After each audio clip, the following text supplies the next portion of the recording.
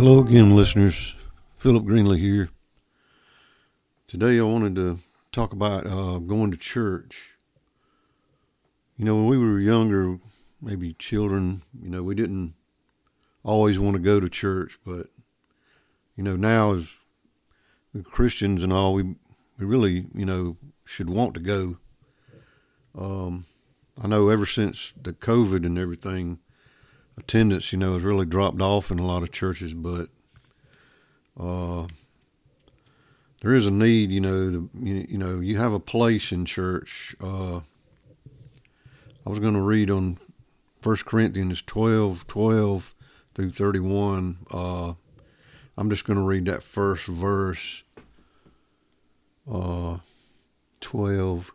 For as the body is one and hath many members, and all the members of the body, being many, are one body, so also is Christ. But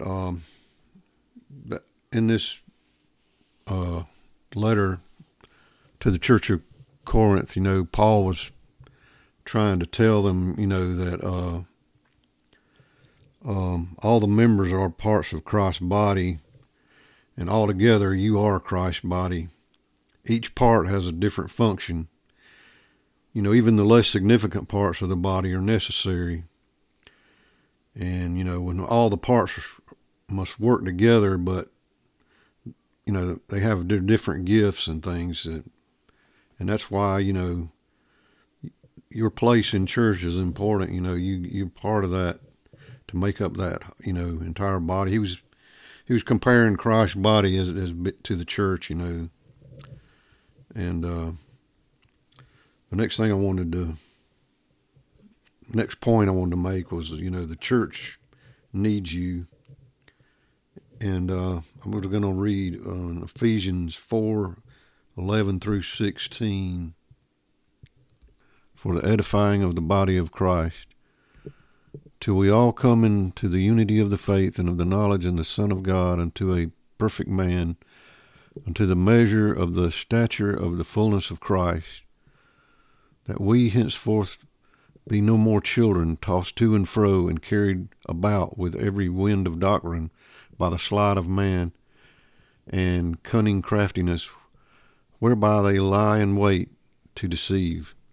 But speaking the truth in love may grow up into him all things, which is the head, even Christ, from whom the whole body fitly joined together and compacted by that which every joint supplieth, according to the effectual working in the measure of every part, making increase of the body unto the edifying of itself in love. So not only will you benefit the church, but the church will benefit from you, and God-given abilities, so, though we share a common faith, God has given different special abilities to each of us to build the church up, so when we all minister effectively, the whole body will increase to building of itself in love. And, this love, it is the most important factor in Christian growth. So next I'm going to look at what to look for in a church.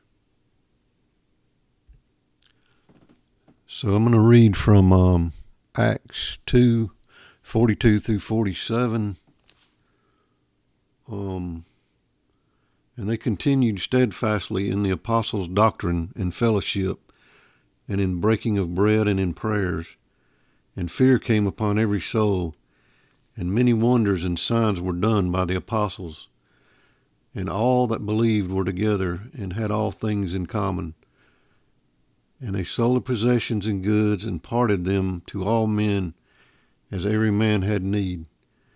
And they continued daily with one accord in the temple, and breaking bread from house to house, did eat their meat with gladness and singleness of heart, praising God and having favor with all the people. And the Lord added to the church daily such as should be saved. So, the apostles were performing these acts and miracles really through God, and This confirmed the word. The believers stayed together. They actually sold their homes and, their possessions, to help whoever needed it. And, they were all meeting with one accord, one mind, one purpose and fellowship together, so that was a good, this is the early church, when they were first getting together. And, they would rejoice and praise the Lord with no jealousy or criticism, but, they had joy and their hearts were full of praise. And every day some of them were being saved and added to the church.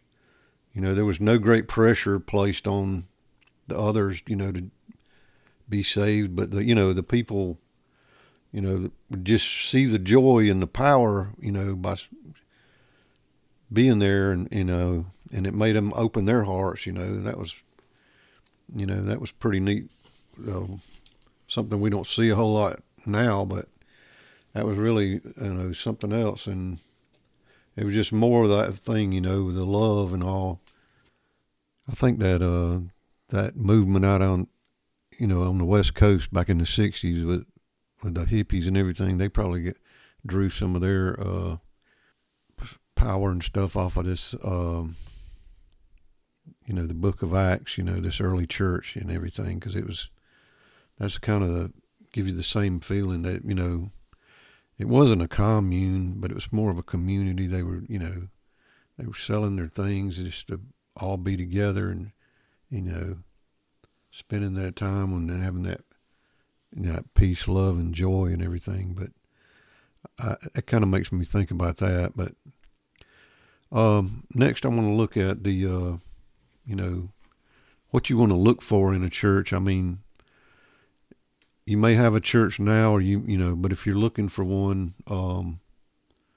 you want to go, find a place where the members, sort of kind and they seem happy and, hopefully they're transparent and everything. But I think the pastor's message should have a lot of weight on your decision, of a church. But I have some opinions that, everybody may not like, but, I think that today many of the churches are pulling people in with this easygoing, not so true kind of message. For example, you can go out and drink and gamble and come to church the next day, everything's fine. But, really, I don't think you can serve two masters like that. So I don't really think that works. And I hate to say it, but, sometimes the members' tithe is sometimes the goal. So the pastor is tickling their ear, to keep them coming back, just telling them things they want to hear.